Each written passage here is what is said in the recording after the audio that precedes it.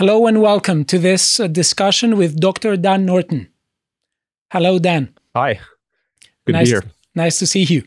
Okay, Dan Norton has a PhD in philosophy from University of California, Davis in 2019. I see that you have studied for many years at the Ayn Rand Institute. So That's basically, right. You're promoting Ayn Rand's philosophy, and you're debating various people. And you can be found on YouTube. The channel is called Dan Norton 1, at Dan Norton 1. And you also have a Twitter account. You can find Dan Norton is the name. Okay, so may I ask you first, what is it that interested you in Ayn Rand? Because she's a very controversial figure. I'm well aware of her writings, and I think that they make for a really good discussion. They can be used as a springboard for a very deep philosophical conversation. Before we say a bit about her, what is it that interested you in her from the first place? I find her writings very compelling. I first read her when I was 17, almost 18, and I was just blown away by the power of her ideas. I thought she made very compelling arguments, and they were presented in a very persuasive way. She's most known as an author. She wrote fiction, and I think she has a beautiful style. So the combination of her literary abilities and then her philosophical genius, I would say, makes for an extremely powerful combination. And above anything else, I just found her ideas persuasive. Okay. And very important to life. So, I wanted to spend a lot of time studying them and trying to absorb the wisdom that I found there and incorporate it into my own thinking and actions. Right. So do you think that her literary style is in a way very potent in arguing for positions? Because I've heard that there are many areas in her books, there are many passages, particularly various speeches that the characters give, that they have a very potent effect on the reader, and that they are very immersive, and that they seem to be somehow, everyone says that they sort of feel a kind of epiphany when they read them, or at least many people do.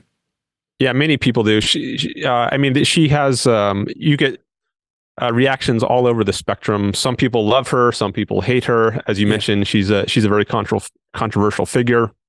She's very polarizing. So I think she does help us identify in our own selves some of what we think, what we feel about things. She evokes that in people. She has a way of doing that with her literary gifts and her psychological and philosophical insights. So she spent most of her time writing, I'd say, up until Atlas Shrugged, which was published in 1957, on fiction. But then after that, she turns more to nonfiction in the 1960s and the 1970s. So she does both. She presents it in fiction. You get her philosophy there, which is unusual that you get it so explicitly, her philosophy. I think all artists and authors, they have a kind of implicit philosophical view of the world guiding their work. But in her artistic works, the philosophy is actually made explicit. And as you mentioned, there are speeches, some very long speeches in her novels. But then in her nonfiction years later on, she addresses things in a more normal nonfiction sort of context, and also comments on cultural goings on. So she doesn't just present a new philosophy, she applies it to things going on in the world. Okay, so I remember there was a 60-page sort of speech in Atlas Shrugged where she sort of systematizes her ethics. Correct me if I'm wrong. And that's correct. Would you say that in The Fountainhead, which was published in 1943, she sort of has some insights which she didn't systematize yet? She had not systematized yet. Because I'm saying this because there are many people who think that The Fountainhead is brilliant and it contains many invaluable insights, but objectivism becomes problematic in Atlas Shrugged when she is trying to systematize those insights. And they frequently say that every system is really rigid, and rigid systems often lead to undesirable consequences. So would you say that this is fair? Well, I wouldn't say it leads to undesirable consequences, but that's because I find the system persuasive. Okay. I do think in Atlas Shrugged, she gets much deeper into philosophy than she does in The Fountainhead. So in The Fountainhead, it is primarily, I would say, an ethical novel. Now, there are implications for politics, yes, and there are presuppositions in metaphysics and epistemology. Like she talks about reason being man's means of survival. That's an element that comes up in The Fountainhead, but it's not stressed. That the epistemological and metaphysical roots of her ethical system are not stressed as much. And I don't think she had identified them at the time of writing The Fountainhead, but she had, by the time she had written Atlas Shrugged, she had developed a complete philosophy from metaphysics, the very fundamental axioms. Existence exists. That's her primary axiom. And there's an entire philosophy that starts from those self-evident primaries. So that just wasn't in place in The Fountainhead, but it is in Atlas Shrugged. And as for, I wouldn't characterize. I mean, in a way, it's rigid in that if you can't violate part of it and be consistent. So it's all an integrated system. It all hangs together. It's like mathematics. You can't accept that 2 + 2 is 4, or deny that 2 + 2 is 4, and accept the rest of arithmetic. It's all a integrated system, and her philosophy is like that too. You can't just pick and choose and say, all right, well, I'm going to accept the existence of God, for instance, but I'm going to follow reason in all my other endeavors and thinking. No, reason is an absolute. You have to apply it to all issues: the existence of God, how you live your life. So there are no exceptions. And in that sense, you might call it a rigid philosophy, but another way to put it is just it's a consistent philosophy. It doesn't have any loopholes that allows you little escapes for your evasions, she might put it, where you want to get away with some little whim, she might call it, some emotion that you want to indulge. No, she says you have to follow reason as an absolute consistently and across the board. So I remember in an interview of hers, I think it was in Phil Donahue, she said that she was putting forward a code of ethics that was necessary and universal. And that seems to me to accord quite well with your description of it when you are describing it as analogous to mathematics. Would you say that this is fair, or is it a misrepresentation? No, I think saying it's universal is accurate. She is coming up with an ethics that applies to all human beings. She named her philosophy objectivism. So as opposed to a subjective view where it's just a matter of opinion, everyone has their own view of what's right and wrong, what's good for you is good for you, what's good for me is good for me.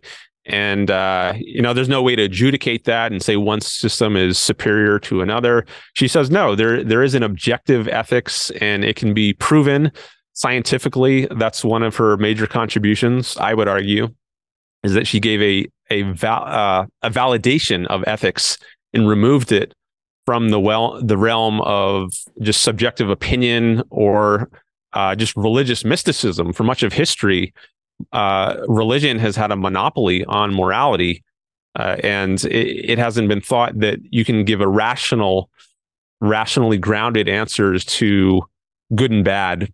I think David Hume famously said you can't derive ought from an is. Yes.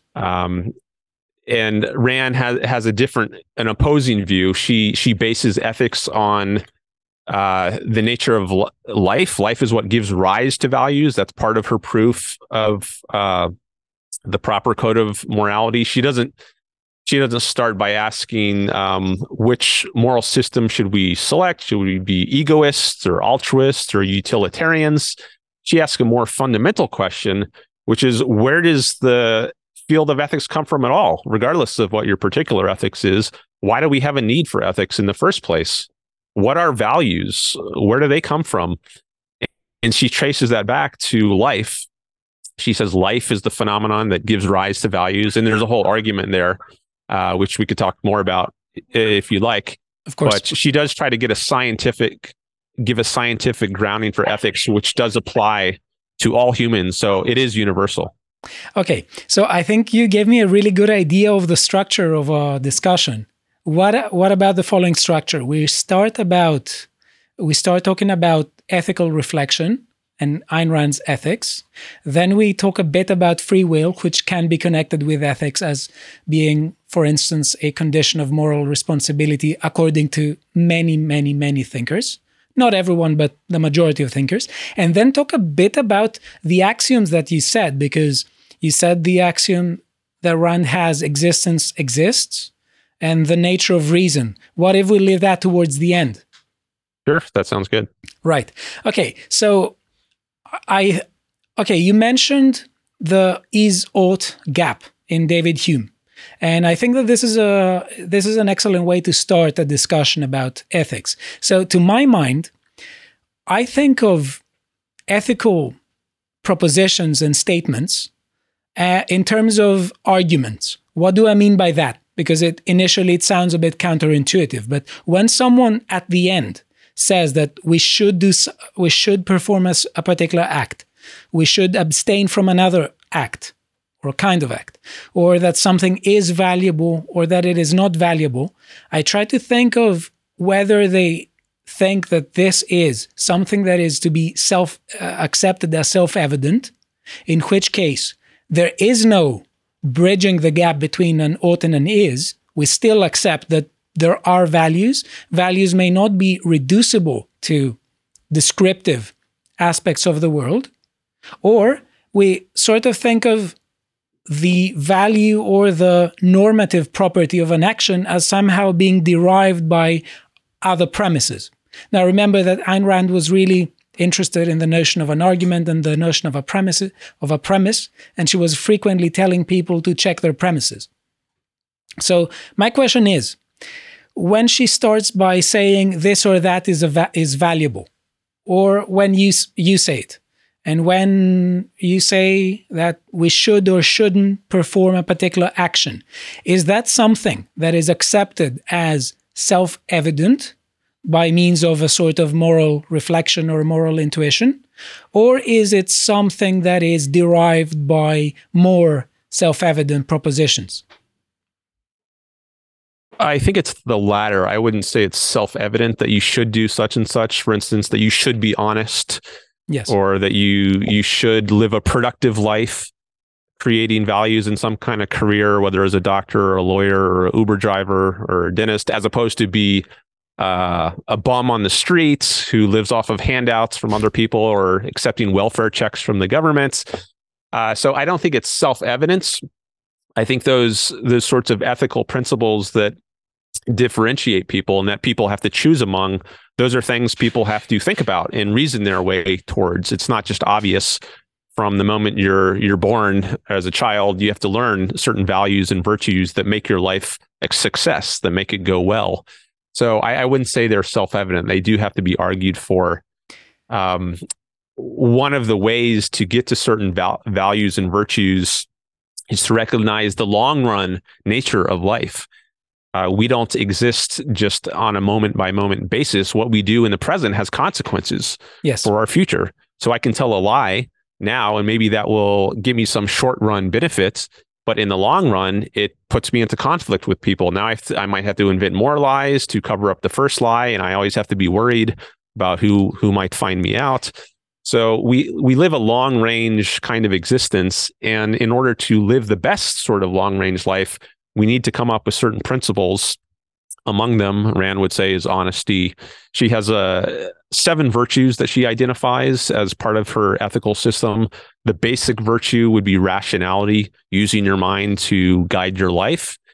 But rationality has different aspects to it, one of which is being honest, others of which are having integrity, being independent, having a productive career, living a prideful life, where pride means being the best person that you can be. So there are many things that go into living a successful long-range life, but they do all have to be learned. I would not say they're self-evident. Okay. And in that case, when you say this, I don't know whether this exactly bridges the gap between fact and value, or between, let's say, the descriptive and the normative, because it seems to me that to go from the consequences to what should be the case, we do need a sort of premise that these consequences are bad. Therefore, the acts that promote these consequences are bad.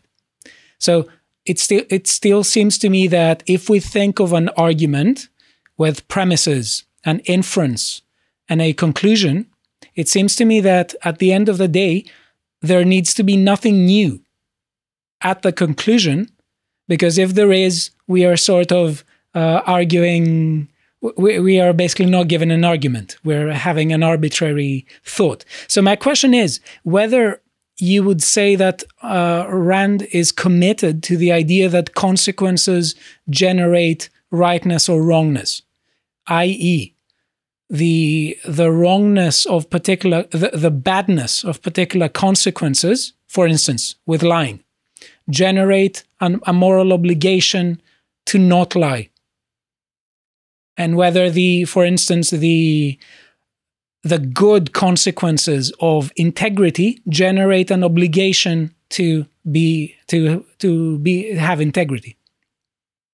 Would you say that this is the way she argues? There are moral obligations, but they're all chosen fundamentally. So she thinks that morality rests on the choice to live fundamentally. So there is no duty or commandment like in the religious view where you just have a religious duty or a moral duty, thou shalt not lie. Okay. Regardless of the consequences. So you talk about consequences. She does take consequences into effect, the consequences on one's own life. So for instance, with lying, if a murderer comes to your door and says, do you have any children? Or a kidnapper, he wants to take your children. Are you obligated to tell the kidnapper the truth and not lie? She would say no.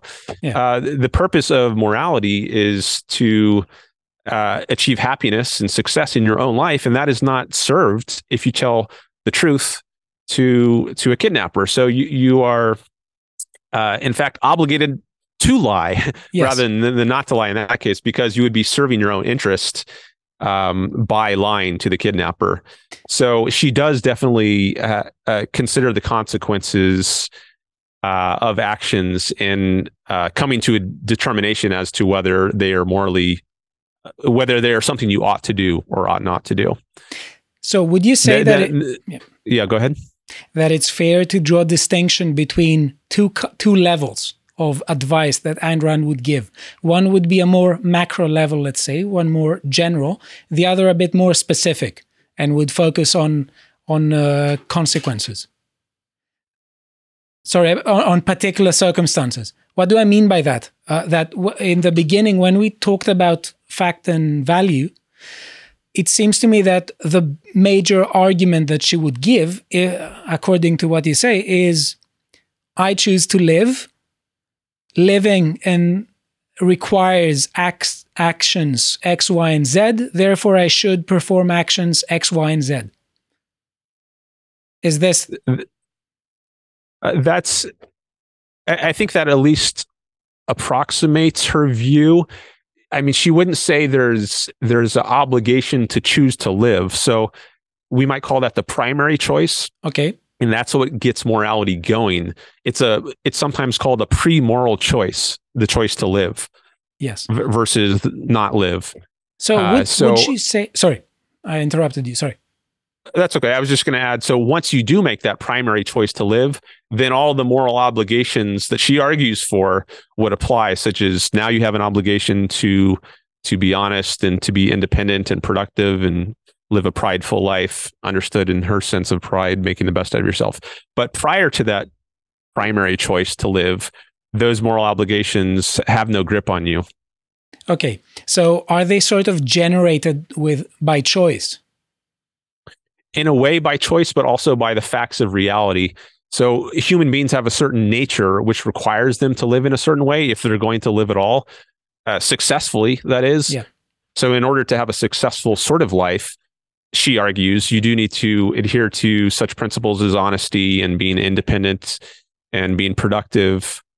So yeah, these principles are downstream from the primary choice to live, but the primary choice to live itself cannot be.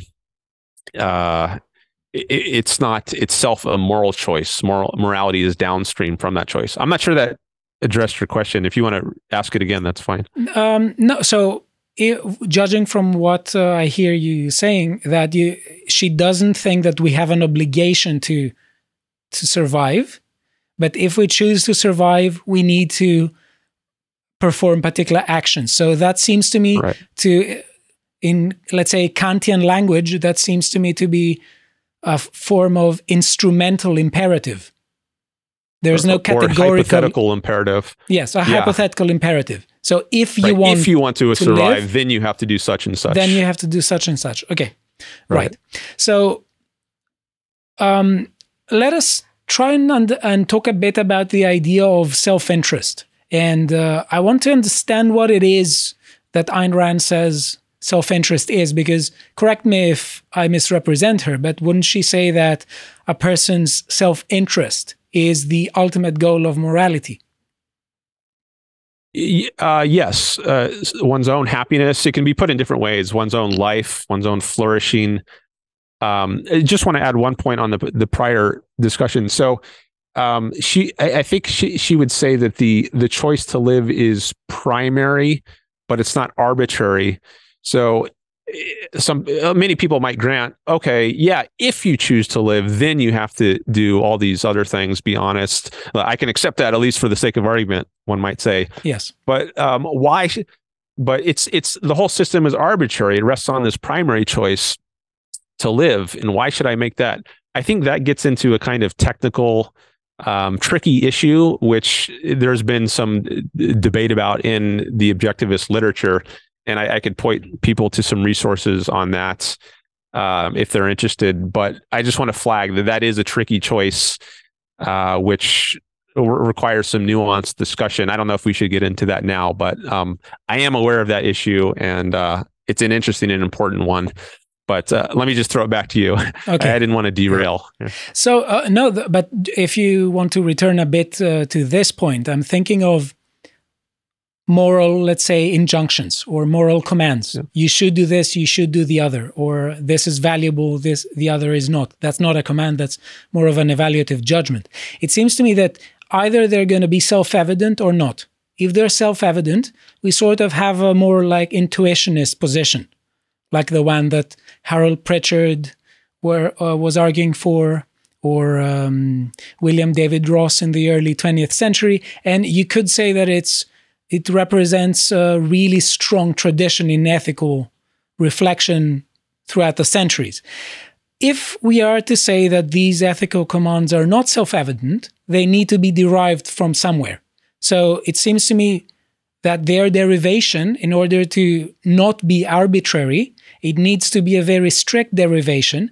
And the question is, especially when we talk about normative properties like the rightness or wrongness of an action, we need to understand exactly how this comes about. So unless rightness or wrongness of these actions feature somehow in the premises of the moral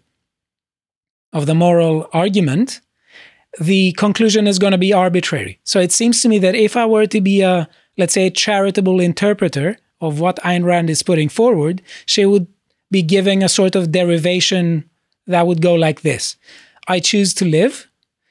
In order to live, I need to be a kind of person and perform particular actions. I need to perform these actions because they have these consequences, and consequences lead to my survival or constitute to in my survival. And consequences generate rightness. Therefore, it is right to be that kind of person, and it is right to perform these actions. Would you say that this is fair or not? Maybe, depending on how that's interpreted. I am taking some notes here. That's why I'm looking down sometimes. Okay. I take your point that you can't get something in the conclusion that doesn't somehow appear in the premises. Yes. And that reminded me of a point I wanted to make, which is that Ayn Rand's approach to ethics is inductive rather than deductive. It's not a syllogism where you can just deduce some conclusion as to how you should act from something in the premises. It's a more kind of fact-based, observation-based approach. And now maybe that could later be formalized. At least elements of her inductive approach maybe could be transitioned or reformulated in a deductive kind of way. But primarily, I would say it's an inductive approach. So maybe to flesh out a bit more about what that means, she starts by looking out at reality and observing, and with the question in mind, what are values and where do they come from? Or our notion of good and bad, like where do these come from? They don't just come out of the blue. We get them from somewhere. And what sorts of things can things be good or bad for? And her answer to that is living things. Okay. So for instance, take a plant right here. So things can be good or bad for this plant. What would be good for it? Well, it gets sunlight, it gets water, it has nutriments from the soil. But when we're talking about the wall, well, what things are good or bad for the wall? Well, does that question really make sense? Are there any things that are good or bad for the wall? Now, we might say it's bad for the wall to be scratched. But yes, when we say that, what that means is it's bad for the owner of the wall. Like, I don't want my wall to look bad and all scratched up. You could say the wall has no welfare. Yeah. It has no interest. It has no welfare. The wall itself, not being a living thing that faces this alternative of life or death, there's nothing to further its interest or frustrate its interest. Inanimate things, the non-living, have no interest. There's nothing that can be good or bad to inanimate things in their own right, as distinct from someone who might own the inanimate things. But for living things, things can be good or bad, and the standard of that is the life. That's how we judge whether something is good or bad for this plant. So if it doesn't get water, if there's a drought, we say that's bad for the plants because it frustrates its ability to live. So I think there's not a very or maybe there's not as sharp a distinction between the descriptive and the normative as is often thought in contemporary philosophy, or maybe going back to Hume or further. But Ayn Rand finds values very intimately associated with life. And I tried to give some examples of where this idea of value comes from if we're just looking out of the world and being inductive rather than trying to deduce it from premises of an argument, detached from observations about life and values and where they come from.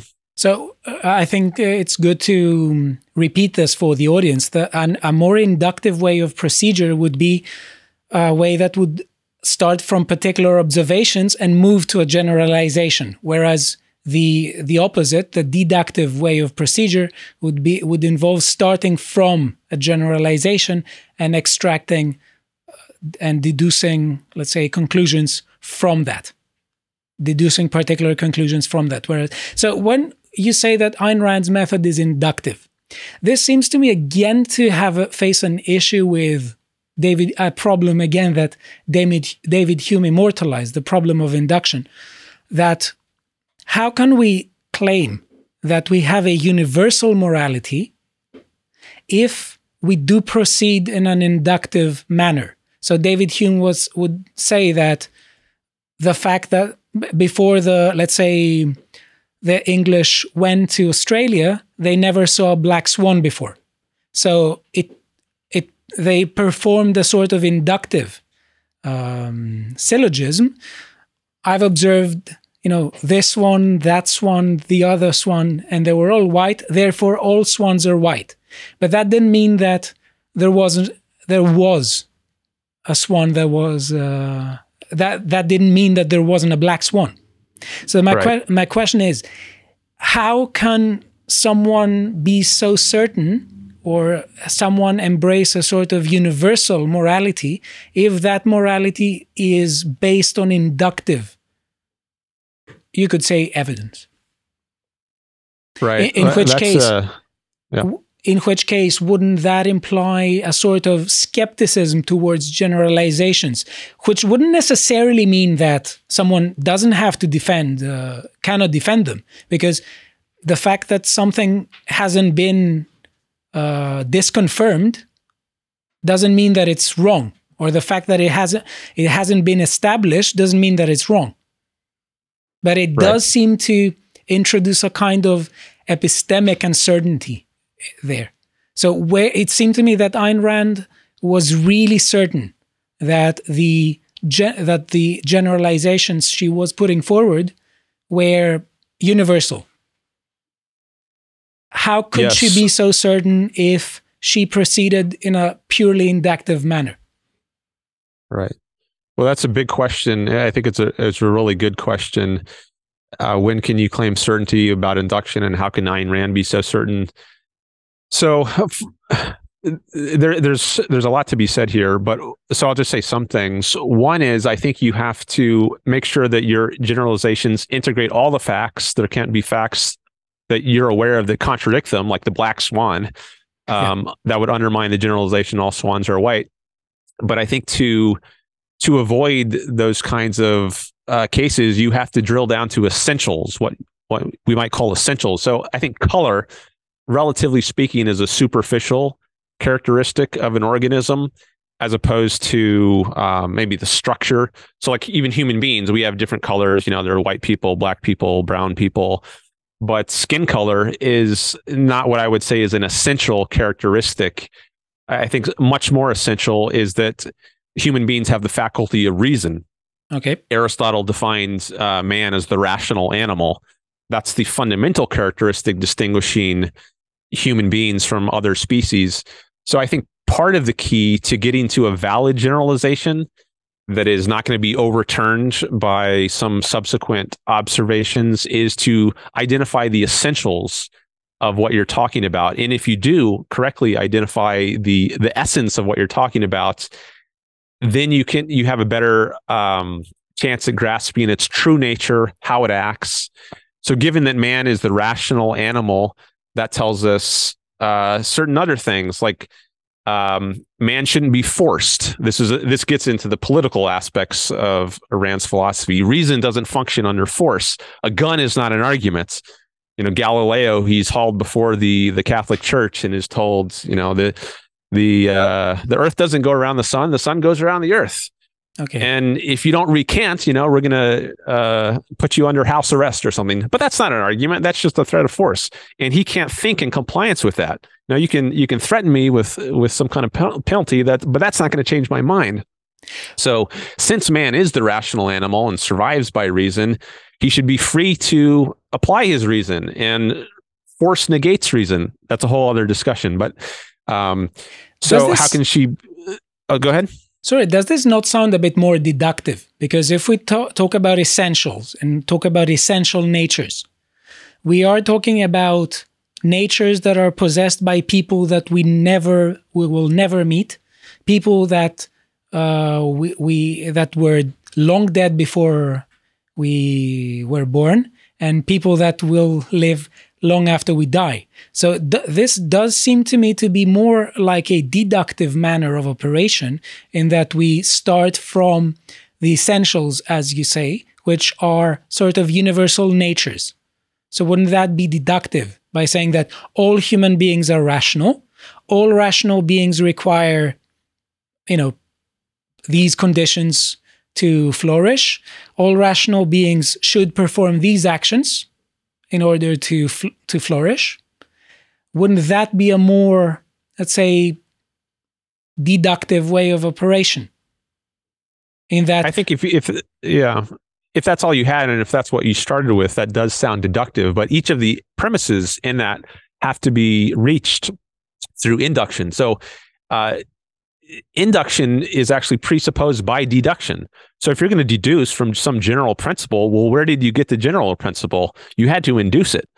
It didn't come unless you're a Platonist and you believe in innate ideas. We're just born with these abstract universal statements, which Rand rejects. She's an empiricist. She thinks all knowledge is built up from sensory observation. your deduction is only strong as your weakest induction, because all deduction rests on inductive premises. You look like you want to jump in here. No, I think that this is one way of operating, and I think that personally I disagree with this. I'm more of a traditional rationalist in this case, and I do think that there are plenty of positions, epistemological ways that rationalists appeal in order to operate. The Meno position that you refer, the idea with innate ideas, is only one of them, and it's not supposed to be a very strong one. I think Plato rejected it afterwards. There is this tradition of intuitionism where we say that somehow we do grasp mathematical propositions like 2 + 2 = 4, or logical propositions such as no contradictions exist. This is not something that can be established by sensory observation. So it seems to me that one of the worst influences that Kant had in philosophy was to completely change the way that particular terms have been used ever since, like reason, like intuition, like analytic and synthetic. All of this Kant changes so much that people after Kant have really trouble connecting with philosophical tradition. So it seems to me that this is one. There is another way of going about it. But let's say that I'm wrong. It seems to me that if we base generalizations on sensory experience, we still face the problem of induction, because the question is that we traditionally have sense experience as being sensation of particulars or particular observations, in which case we would say that how come can we move from some things of a kind have a property to all things of a kind have a property? This seems to me to be an inductive leap. Yeah, and it's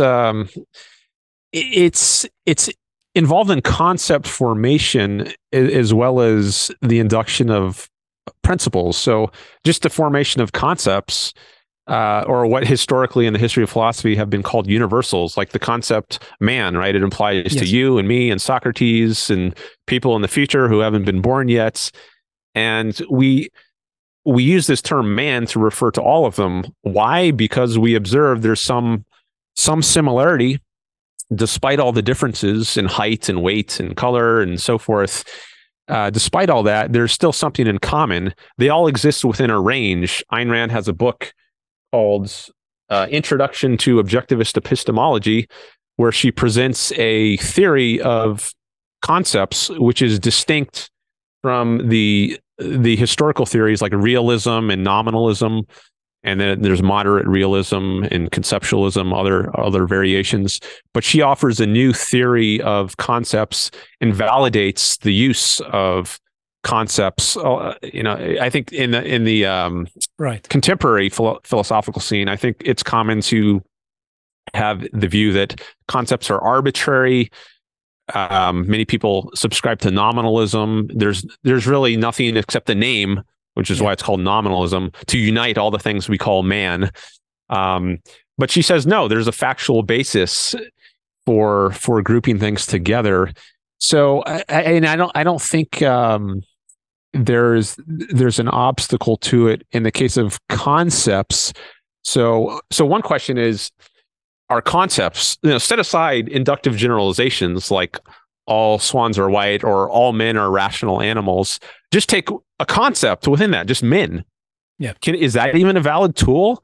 This is a question which I think many philosophers they're not even, they don't think about this. It's not on their radar.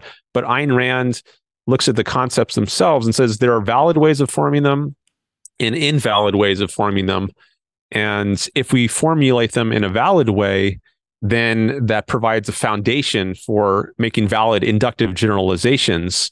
Now, she herself didn't work out a theory of induction. Her student, most famous student, Dr. Leonard Peikoff, he did work out a theory of induction and applied it to some scientific issues. If anyone wants to look into that, there's a book called The Logical Leap. There's also some lectures online. But I guess a prior question to, how do we arrive at valid generalizations is how do we arrive at valid concepts? So if you're not even on board with that yet, then I would say it's premature to ask the question of how we reach valid generalizations. If you do accept that we can form valid concepts, then I think there's room to have a theory of inductive generalization. Right. So the thing is, Ayn Rand says in a way that selfishness is a virtue and that we should be selfish. How are we to understand this? Because very frequently, when we have some moral terms, we are not given information about how they are to be understood, we don't have what is required by many ethical theories. We don't have ethical guidance. So if I go and tell people, be good, do what is right, I'm not telling them much because I don't tell them what it is that goodness consists in and what it is that they should do. So when Ayn Rand goes and says, be selfish and promote your self-interest, what does that mean exactly? Because it seems to me that there are many ways in which this can be understood. There are many notions of self-interest. Right. So if you want to know what Ayn Rand means, I have another book, which I say, The Virtue of Selfishness, a New Concept of Egoism. So she offers a new theory, as she says in the subtitle, a new concept of egoism, spelling out what her notion of selfishness is. It's not the conventional notion of selfishness where you are lying and cheating and stealing to get your way and violating other people's rights. She thinks these ways of acting are actually not in your own self-interest. As I mentioned earlier in the conversation, if you lie, this can get you into trouble. I think not only with other people, but also you detach your own mind from reality. And that's not a good psychological state to be in. It's good to have your mind engaged, in touch with reality. That's that's the means of attaining values. If you're detached from reality, then you're not going to succeed in this world, in this reality. So she gives arguments as to why one should act in a certain way in order to achieve one's own long run self-interest. So there are the other virtues I mentioned also: independence, integrity, productiveness. So all of these constitute her idea of what it means to be self-interested or selfish or egoistic. Some people say she shouldn't have used the term selfishness because it has this a historical association with this other way of being. And I think, that's a reasonable objection one might make, but she argues for co-opting or reclaiming this term and reconceptualizing what it means. But aside from the particular label that one uses,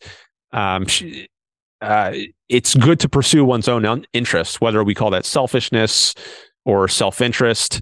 That is what one ought to be doing. And what it means to pursue one's own interest is to adhere to these virtues like rationality and honesty and so forth.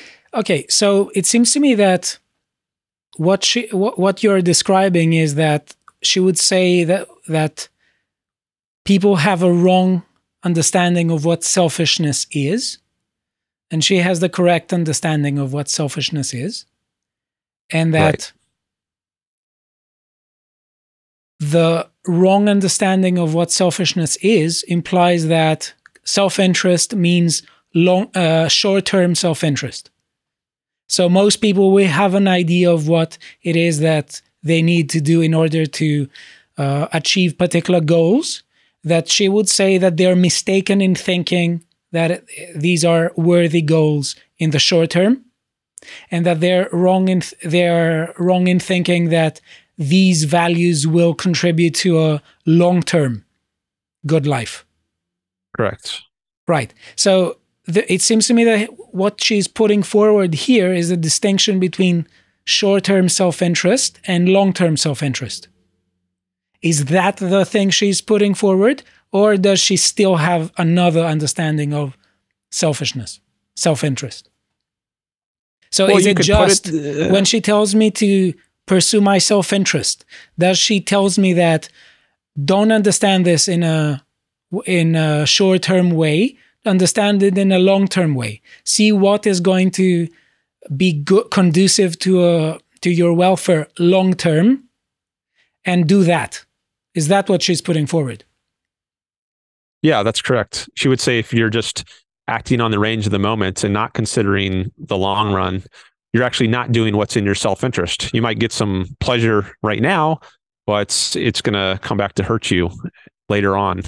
Okay, so here is something where I don't get something about the concept of selfishness. That it seems to me that there are some people whose long-term self-interest would be promoted by the vices, by certain things that Ayn Rand would consider to be vicious, such as dishonesty or lack of integrity.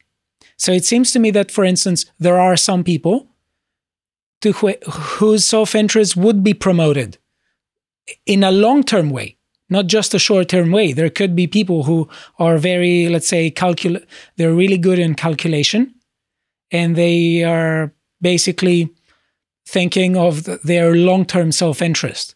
And they would say that it can get promoted by the behaviors that Ayn Rand calls vicious. So, for instance, I can think of a character from The Fountainhead, Ellsworth Toohey. He seems to me to be the main villain of the book. He wasn't stupid. He was really smart. It seems to me that she was saying that he had a sort of evaluative lack of wisdom. Instrumentally, he was incredibly clever. Sure. Yeah, but I think he was also not happy. I think he realized he was, sorry for the plot spoilers for anyone who hasn't read this, but you can always pause it, of course. Yeah. I recommend everyone check out the book. I think he was profoundly lacking in self-esteem, and he recognized that he was just a parasite, a psychological parasite who had nothing of value to offer in his own rights. And he just lived for smashing down others who were better, who had something of value to offer the world. And there's one famous scene which I think is very powerful. He spends his life attacking the hero of the book, Howard Rourke. And Howard Rourke is always on his mind. People say, living in someone's head rent free.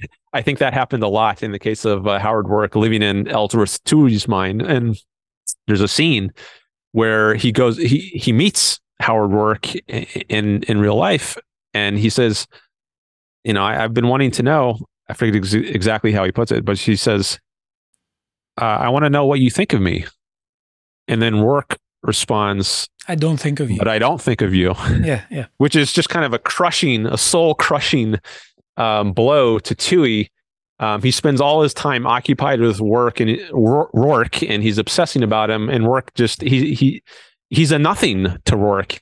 And Toohey understands that he's just the nobody, and he's a worthless person. And I don't think you can be that sort of parasitical, worthless human being and achieve happiness in your life. So yeah, sure, he's very cunning and he's an intelligent character, but he doesn't use his intelligence for good purposes that would promote his own happiness. He uses them for nihilistic, corrupt purposes, and as a result, I think he's miserable.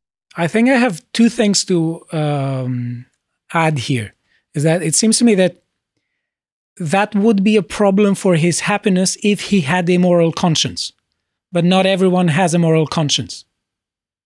So what if, how does Randian objectivism account for people who don't have moral conscience, and they could be happy without care, they could not care about these things.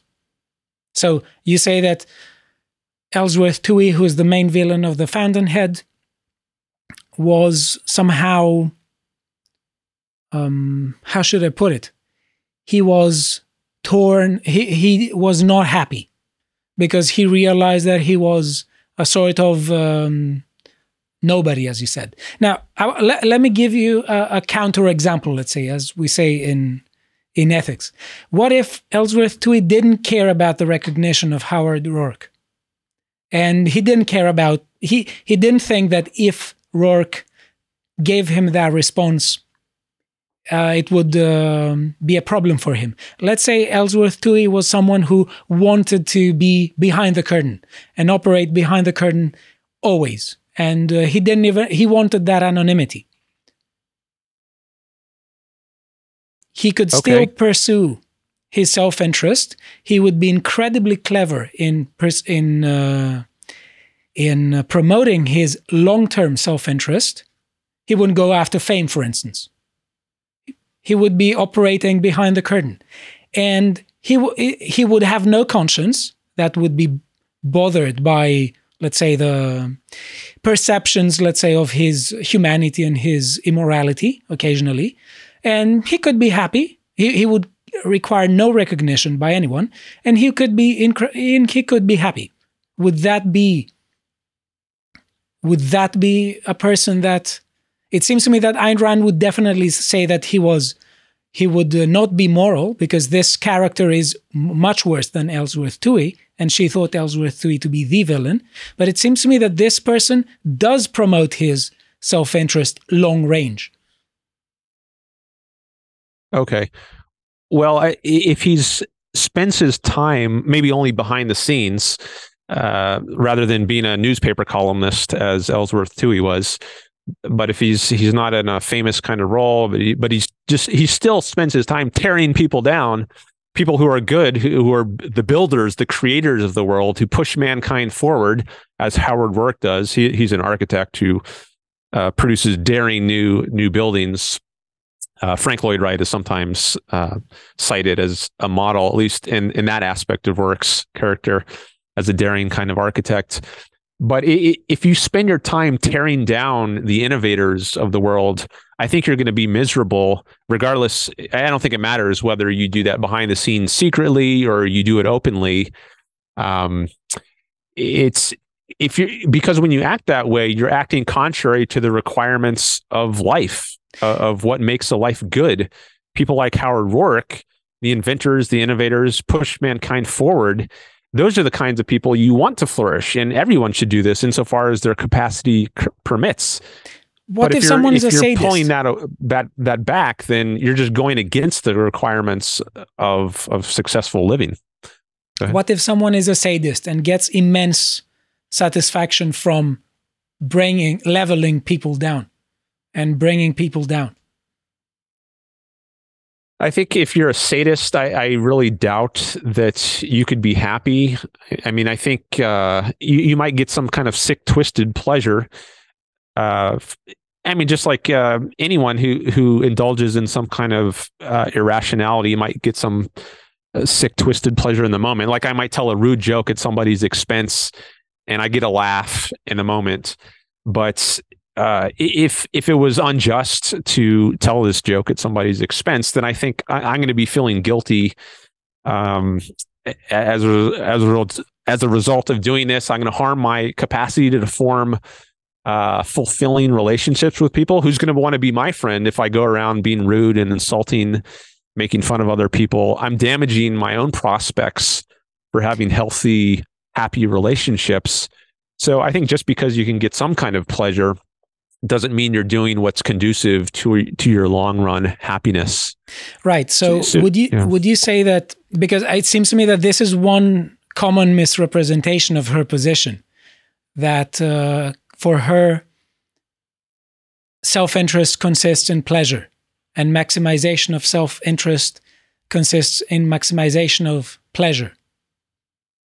Would you say that this is a common misrepresentation, and in which case she doesn't think of pleasure as being constitutive of the good life or as being the fundamental? She wouldn't say that we shouldn't have pleasure, but it seems to me that she would say that pleasure is not the highest value.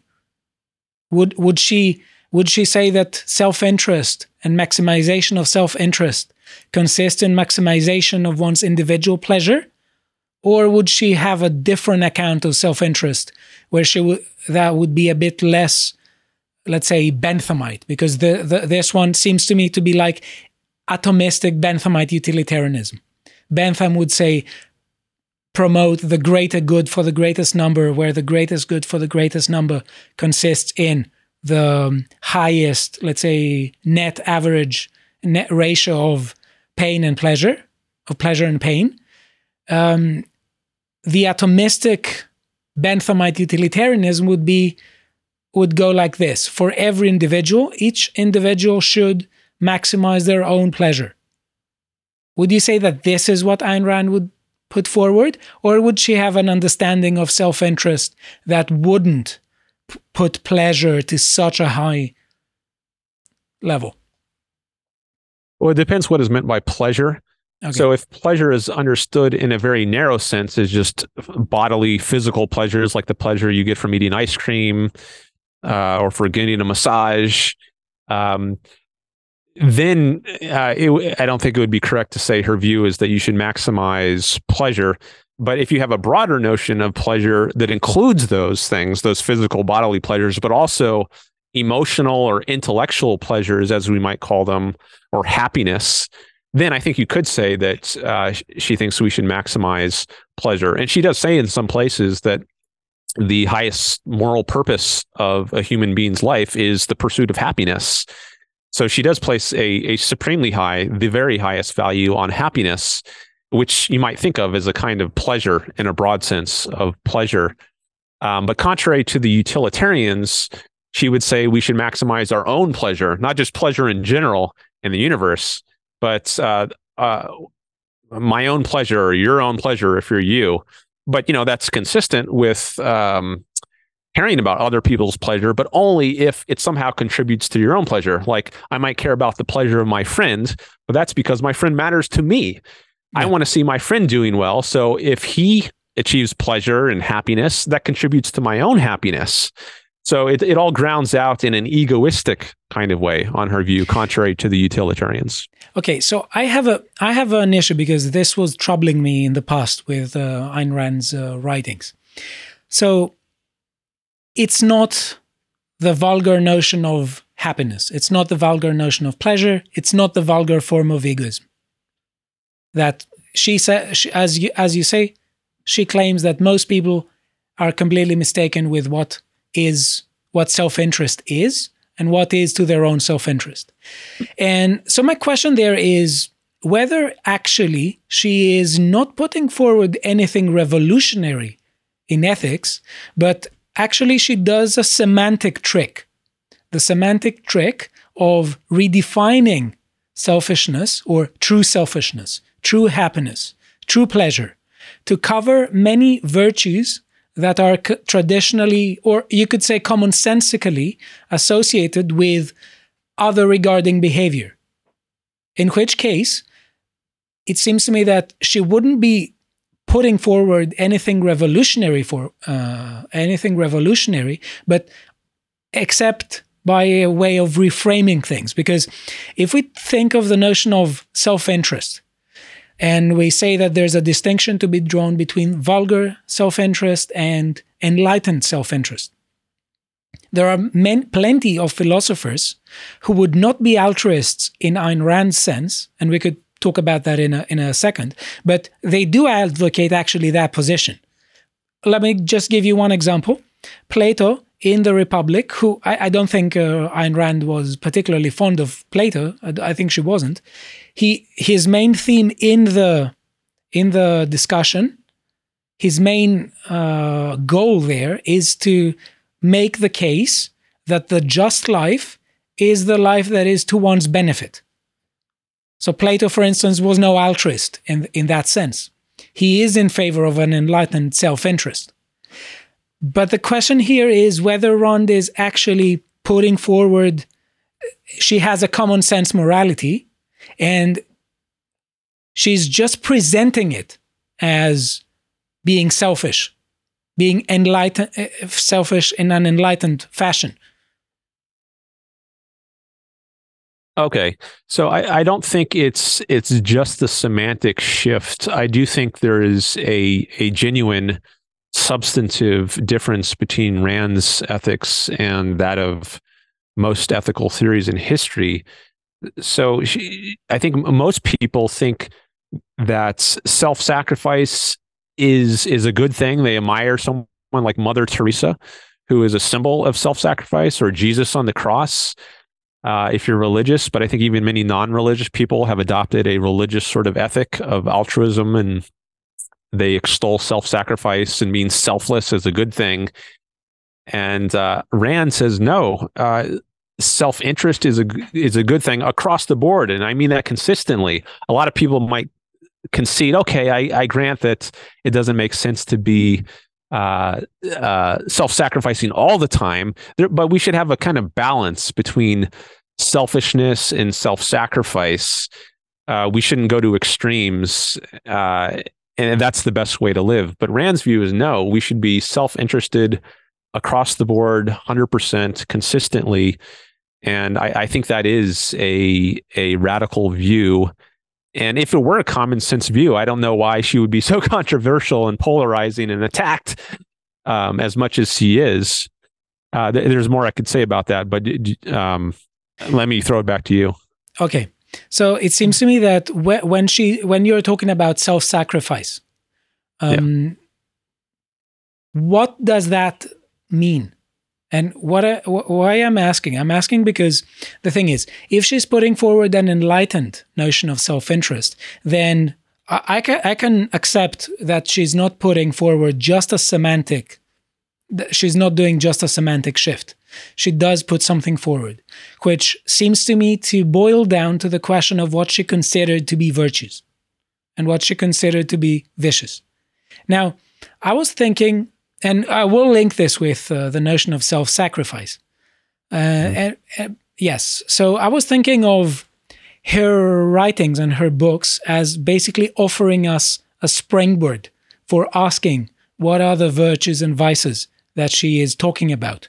And it seems to me that there are some things in the books that troubled me. And I was saying that this doesn't seem to me to be virtuous behavior. And I'll just give you one example. So in Atlas Shrugged, it's the question of relationships between human beings.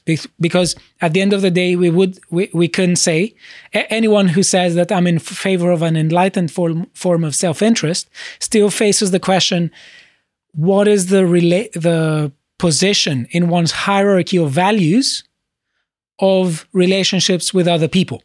So where are my children in that hierarchy of values? Where is my spouse? Where is my friend? Where are my compatriots, let's say? Where are my community members?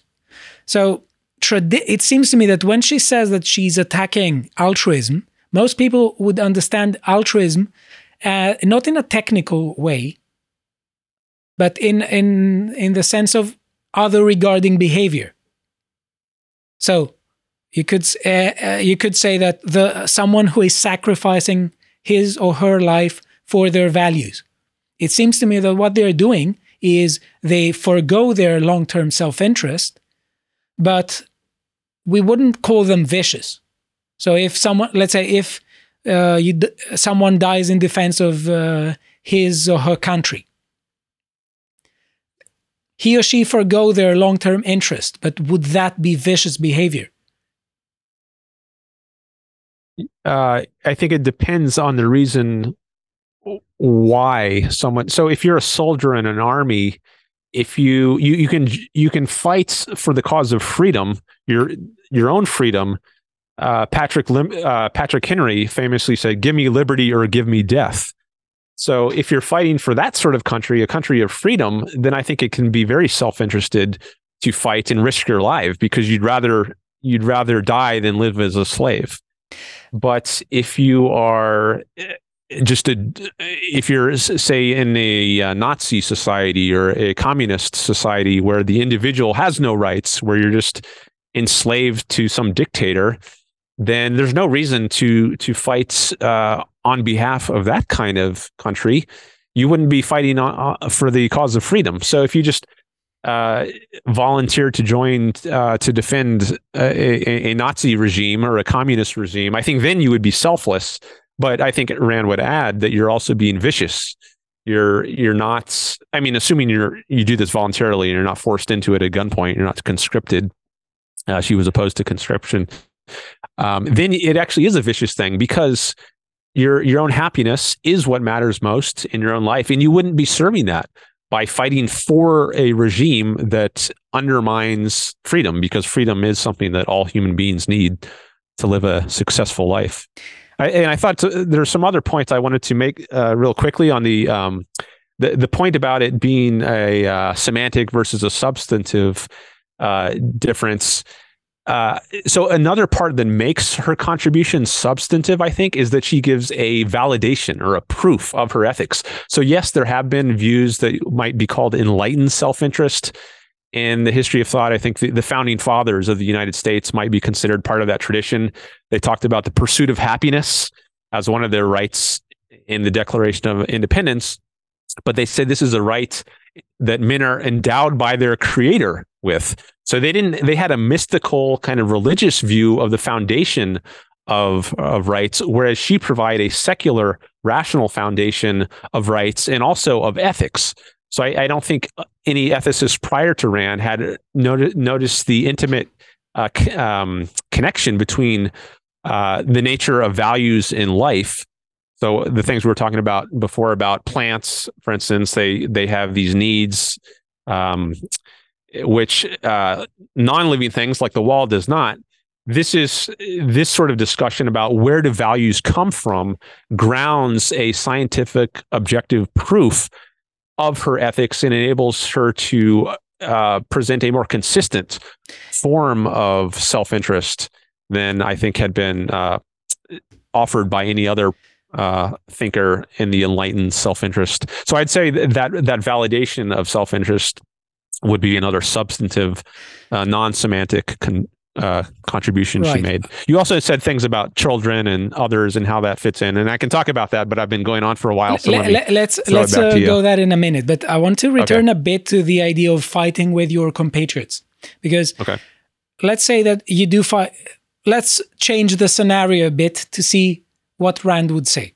So if there is you know that in a particular battle you need to fight with many people, with your compatriots, and there won't be, it's a sort of a suicide mission, but it is going to be in order to save your family. That's one thing. And the other bit is that, so in that case, you could be giving your life for your let's say family. You would forego your personal self-interest, but you would be doing something for them. Well, I think she would argue no, or at least not necessarily. So even if you do give up your life for someone, it might be the case that you would rather do that than live your own life without those people, because they mean so much to you that if you lost them, it would just be a devastating blow to you. Maybe you would become depressed and want to commit suicide. So it might be better for you to take the risk, or maybe even it's a certainty. It's not even a risk. But does this not show? But sorry, does this not show that her conception of happiness and of enlightened self-interest does involve other regarding behavior? So in which case, she's not putting forward a radically egoistic thing forward. She seems to me to be taking something that traditionally most people would say it's altruistic, not in the technical sense that she introduces in the virtue of selfishness, but what most people would call altruistic. You give your life for your, let's say, for your family and country. And she introduces a way in which we are going to conceive of this as self-interest. Right. In which case, when she says, pursue your self-interest, her notion of self-interest could involve something like that, something like sacrificing your life for your family. It doesn't seem to me to be so robustly different from common sense morality. It seems to me that she's doing a semantic shift. And just one thing to put forward. I would like to ask you here. How would you feel, or what would you think, if you were in such a case and you were fighting side by side with someone who had no family yet and was approached by the other side and was told that we are going to bribe you to give away the location of your compatriots and betray them, and in return I will marry you to my daughter, for instance, and I will make you very rich, and you will enjoy a really immense degree of freedom in our side. And you would have more, let's say, you would be rest assured. Wouldn't you feel that this person would be a traitor even if that person agreed to be bribed? In which case, wouldn't that be vicious? If that person felt no gratitude for, let's say, for a free country, that and felt no sense of companionship with his or her compatriots, and just betrayed them for a better deal, wouldn't that be a bit vicious? It seems to me that it's not praiseworthy behavior. Yeah, as you describe it, it sounds like it likely would be a vicious kind of act, and maybe you couldn't live with yourself afterwards, which is why I think it might actually be a self-interested act to not betray your fellow countrymen if they're from a country that's pro-freedom. But as to it being other regarding to risk or give up your life for your family, I mean, in a way it's other regarding, but I don't think fundamentally it is. Okay. So you are showing care for others, and in that way it's other regarding, but I think more fundamentally it's for your own self-interest, because these other people are of value to you. They matter to you, and that's why you are risking or giving up your life, because your life just would be so miserable without them that it wouldn't be worth living. So it's actually best for your own happiness to make the most of your own life, even if that means, what's left of it is short, right? It's better to, it might be better in some cases to give up your life because your life without those people just wouldn't be worth living. So yes, it is other regarding, but more fundamentally, it's self-regarding. Or it should be self-regarding. Now, if you don't care about anyone else, if other people are not of value to you, then maybe it wouldn't be a self-regarding act. But depending on how we paint, fill in the details, then I think risking your life in a military operation could very well be a self-interested act, fundamentally. Right. So I'm a bit conscious of time because we need to we need to raise some topics. And one last thing. From the books, it seemed to me that the relationships between some of the characters, especially male-female relationships in Atlas Shrugged, they don't seem to me to be praiseworthy. And what do I mean by that? So it seems to me that the main female protagonist of Atlas Shrugged had an affair with 3 men in that book, not simultaneously, but she was sort of it seemed to me that she was making some calculations, and every time she encountered someone who was more virtuous according to her scale of virtue, she was ditching the first guy, moving to the second, and then ditched the second and moved to the third. It seems to me that this is not the ideal behavior for relationships, and I don't know. What do you think of this? Well, I think that presentation of what happens with the heroine, the main female character in Atlas Shrugged, gives a somewhat of a misimpression of the way she acts. I mean, she has one childhood friend. This is giving away major plot spoilers, so please, anyone, if you haven't read the book, maybe you'll want to pause it here and read the book. Again, I recommend reading Atlas Shrugged. So the first relationship she has is when she's young, she's a teenager, and it lasts for a number of years. And then mysteriously, the man she's with leaves her, and she doesn't understand why. It's part of the mystery of the book, is unraveling what's going on here. And then years later, maybe many years later, she meets another man who is a heroic producer, a steel magnate, a big industrialist, and she has a relationship with him. And in all of the characters that she has relationships with, romantic relationships with, she loves deeply. So this is the opposite of a promiscuous slut who just brainlessly sleeps with, every man who walks by her, and gives her, a smidgen of attention. Dagny Taggart has very high standards. She looks for heroic men and men who match her own. Great character. And then John Galt, who is the final hero, he's her perfect match. And once she meets him, she realized, Hank Reardon, the steel magnate, he's a great guy, but he's not as great. He's not the one for me. His soul is as excellent as it is. John Galt is just more of a match for her. And then once she meets Galt, she has a relationship with him. So I don't think there's anything slutty at all. I mean, it's the 180 degrees opposite of that. She looks for very virtuous men, and that's what attracts her. Okay, now let's go to free will and link it with Rand's philosophy. So let me say that I believe in free will of a strong variety, of a strong libertarian variety, that other things being equal, human beings have the ability to do otherwise. And it seems to me that Ayn Rand would be sort of there, or at least she would be a compatibilist, where compatibilists think that free will and determinism are compatible.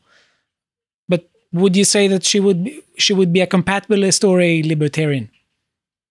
A libertarian in the metaphysical sense, not the political sense. She was very keen to distinguish herself from political libertarians who she saw as kind of anarchists, anti-state, hippies of the right. She called them in one place. But yeah, when it comes to free will, she did believe that human beings have the ability to make choices. They can do otherwise. And she rejected determinism and did not think that was consistent with free will. So she would not have been a compatibilist. Right. So one of the things that is interesting to discuss with you, because I don't think we should go on any metaphysical discussion about the versions of free will and stuff like that. Let's keep it simple and how it relates to Ayn Rand's philosophy. Now, when I'm arguing in favor of free will in various cases, I frequently encounter people who are misrepresenting what the notion is supposed to be, and they are misrepresenting the kinds of attitudes that metaphysical libertarians are supposed to have. So very frequently, support for free will is linked to public imagination, let's say, with a very hard mentality and very judgmental mentality, according to which anything people do is something that they chose, and everyone is responsible for 100% of what it is that happens to them. Personally, I don't agree with this. I do think that we do have freedom, but to an extent. There are many things that are not up to us. And this is not something I found in Ayn Rand. It seems to me that Ayn Rand doesn't have much place for luck in her philosophy, and she does sort of present people as being fundamentally, radically responsible for what happens to them. And I think that although there may be an agreement with respect to metaphysical libertarianism, there seems to me to be a very judgmental attitude in the writings of Ayn Rand. Would you say that this is fair, or would you say that it is not? And let me just contextualize a bit to help you to your answer.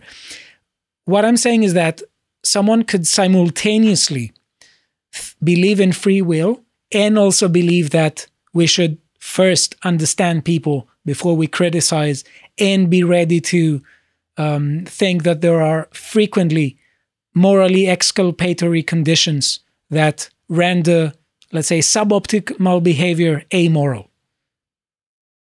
as opposed to immoral. Does this make sense?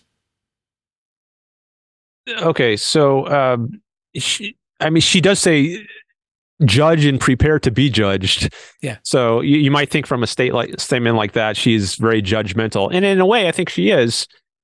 she does judge things, but in a rational way. So another part of her philosophy is that you should be rational. This is the primary virtue of the objectivist ethics. Use your mind, be rational, observe the facts, don't evade the facts or pretend the facts are other than they are. And if you don't have facts about someone, then you're not in a position to judge. So yes, you should judge, but you should judge responsibly and in accordance with your perception of the facts. But what you shouldn't do is observe that the facts are a certain way and then refrain from judging out of some emotional consideration, like, oh, I'm going to ruffle somebody's feathers, or I'm going to... That's not what I meant. That's not what I meant. Okay. So I'm not saying that we shouldn't be judgmental. I think that we should. But we should also, I think, as you said, if we are rational, we should be... I think it is part of what we traditionally understand as rationality to accept that human beings have limitations and to accept what most theories of ethical responsibility say, that the conditions for being morally responsible for a particular action are, let's say, knowledge of what it is that you are doing and knowledge of the consequences, as well as control over your actions. So it seems to me that there are frequently cases where people act in a wrong way, not because they are immoral, but because they don't know better. In which case, it seems to me that Ayn Rand would say that, well, they were parasites or who didn't know better and they didn't exercise their minds, whereas we could have a more relaxed approach and say, well, okay, sometimes it's expectable. It's to be expected that some people are ignorant about some of the aspects of their lives. Yeah, I think that's consistent with her view. I mean, she definitely recognizes a distinction between what she calls errors of knowledge and breaches of morality. I think that's from Atlas Shrugged. She uses those phrases. So yeah, certainly people might make mistakes. And she has her characters like Hank Rearden, who was mentioned before, and Dagny Taggart, the heroine. They make mistakes about people's motivations. What's motivating someone like James Taggart in the novel, or Ellsworth Toohey in The Fountainhead? They have a kind of benevolent view of these characters, whereas she thinks there's something more malicious going on. They're consciously evil. They know they're doing wrong. They're not just innocently mistaken. But she recognizes that distinction between innocent mistakes and breaches of morality, where you're evading the facts, you're pushing the facts out of your mind, you're not accepting as true what you know to be true. You're sticking your head in the sand. Right. That's where she has an issue. And she says, if you're doing that, yeah, that's immoral. But you can certainly make mistakes. And her heroes in her novel, they definitely make mistakes. And part of the novel is they're coming to grasp what their mistakes are and coming to a more correct view. But they're honestly mistaken. They're not like the villains who are not honestly mistaken. They're actually immoral, evading facts. Right. Okay. And I think we should move to our last question. Do you think we should talk about the axiom A is A, existence exists? Sure, we can talk about A is A, the law of identity. You mentioned it in the beginning. Now, I mean, I agree with this. I mentioned existence exists. Yes, but I don't see how this has content, or how we can extract content, because, okay, existence exists. Duh. Whatever. Okay. Who would deny that? Not only who would deny that, because there are people who want to make a name of themselves with respect to, and they think that making foolish positions is one way. I don't think we should think of them, and we should spend time discussing them. But my question is, Ayn Rand presents this as a very pivotal aspect of her philosophy, as an axiom, and I don't see how this adds anything other than, okay, I'm going to accept any crazy view that reality doesn't exist. So my question would be, if I were to be a bit more technical and illustrate exactly what my issue is, if we had one argument with premises, one of which was A is A, what else could we extract from it? Well, A what is A. What follows from A is A? Right. Well, it follows that man is man. But you have to, as I said before, it's an inductive philosophy. It's not a deductive philosophy. So her approach is not to find some string of words and then try to tease out implications from it. Rather, she looks at reality and makes observations. And it's that way with the axioms too.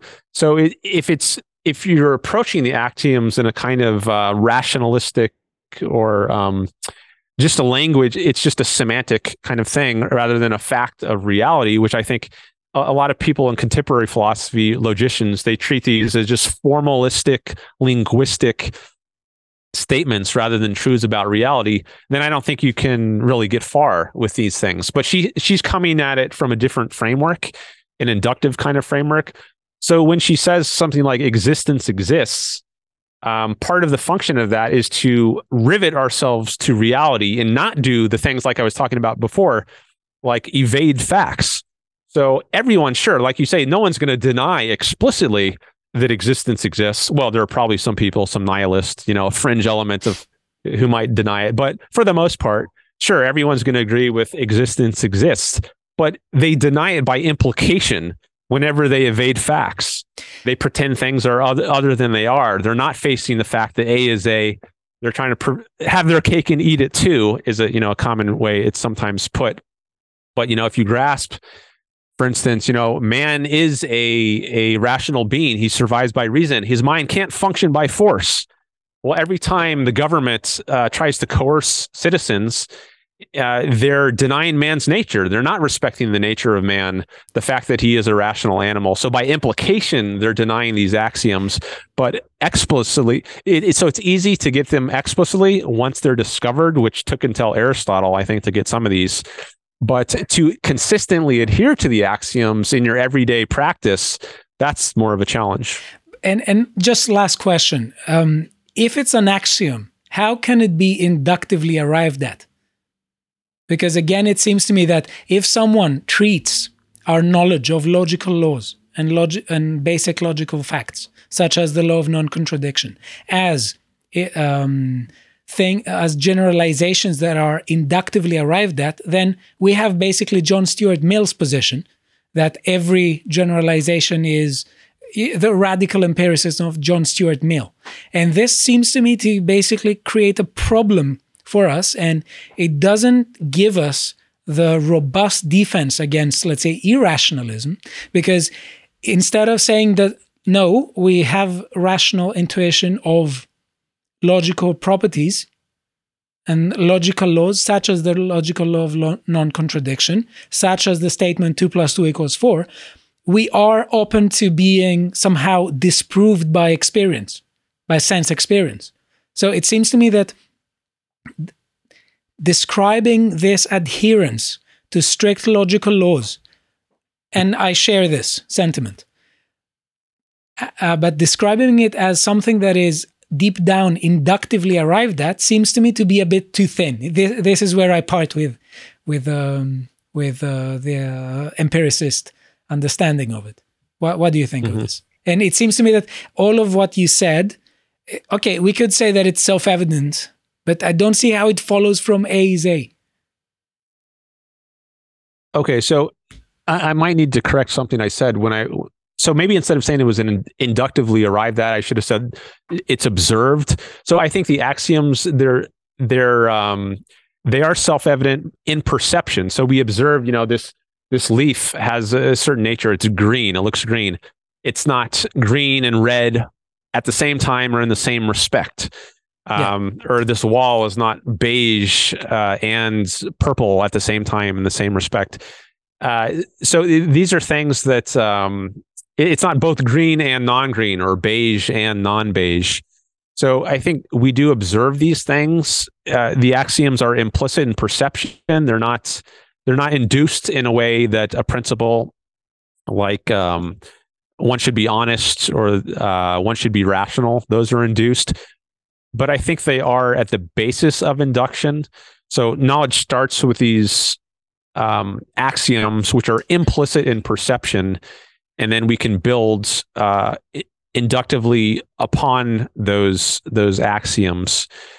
But I was just trying to get away from the deductive, linguistic, formalistic approach towards axioms. When I said it was an inductive kind of approach towards axioms, I associate induction more with observation and empiricism. But anyways, I think Rand's view is that axioms are self-evident in perception.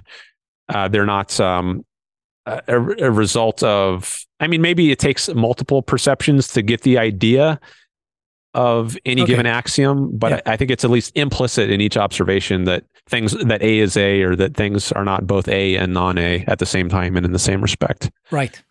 So I think we should end our discussion now. I must say that I really enjoyed it. I hope you did as well. Yes. Did you enjoy it? Oh, definitely. Great. And I want to say that I really enjoy talking with people who have different views, and I hope you did not feel that I was misrepresenting the position. I hope you didn't think that I completely presented Ayn Rand's position in an uncharitable way. No, I mean, I think there's some times like when you present Dagny in a certain way, which I think might create a misimpression. But overall, I mean, it seems like you're trying to, you're not out to straw man her or deliberately distort her. At least in the way I see often done online, I think a lot of people just try to smear her, and they're not open to, like, if you present a certain view of Rand, they might just evade, stick their head in the sand and try to distort your correction of their mischaracterization. But I didn't get that sense from you at all. So I appreciate that, and your willingness to have this discussion. Right. I definitely enjoyed it. Thank you. Thank you as well. So I hope you enjoyed this discussion, and see you next time.